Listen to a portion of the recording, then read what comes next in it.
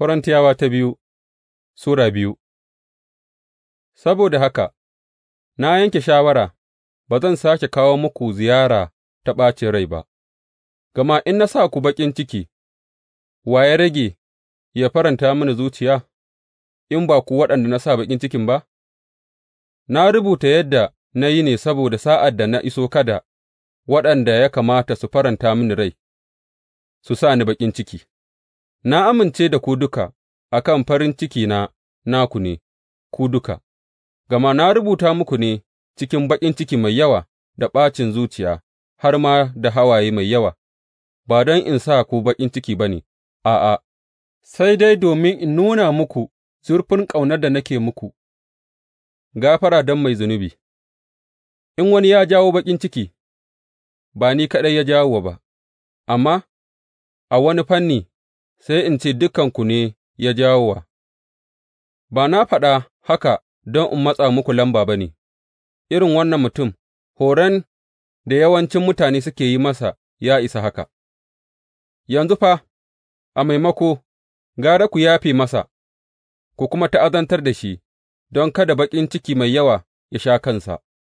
Saboda haka, ina roƙonku, ku sāke nuna masa ƙaunarku. Abin da ya sa na rubuta muku shi ne don in ga ko za ku jimre da gwajin nan, kuna kuma yin biyayya ta kowace hanya.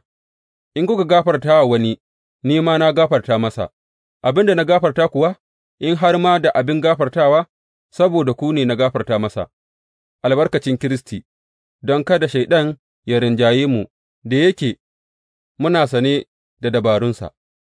Masu hidimar sabon alkawari. To, sa'ad da na tafi Turowas don in yi wa'azin bisharar Kiristi, ko da yake na tarar cewa Ubangiji ya buɗe mini ƙofa, duk da haka ban sami salama a zuciyata ba, domin ban sami ɗan'uwana Titus a can ba, sai na yi bankwana da su na wuce zuwa Makidoniya. Amma godiya ga Allah, wanda kullum yake bi da mu da nasara cikin Kiristi, kuma ta wurinmu yana baza ƙanshin nan na sanin Kiristi a ko'ina, don kuwa a wurin Allah mu ƙanshin Kiristi ne cikin waɗanda ake ceto, da kuma waɗanda suke hanyar hallaka, ga wani mu warin mutuwa ne, amma ga wani kuwa mu ƙanshin rai ne. Wa ya isa ya yi irin wannan aikin?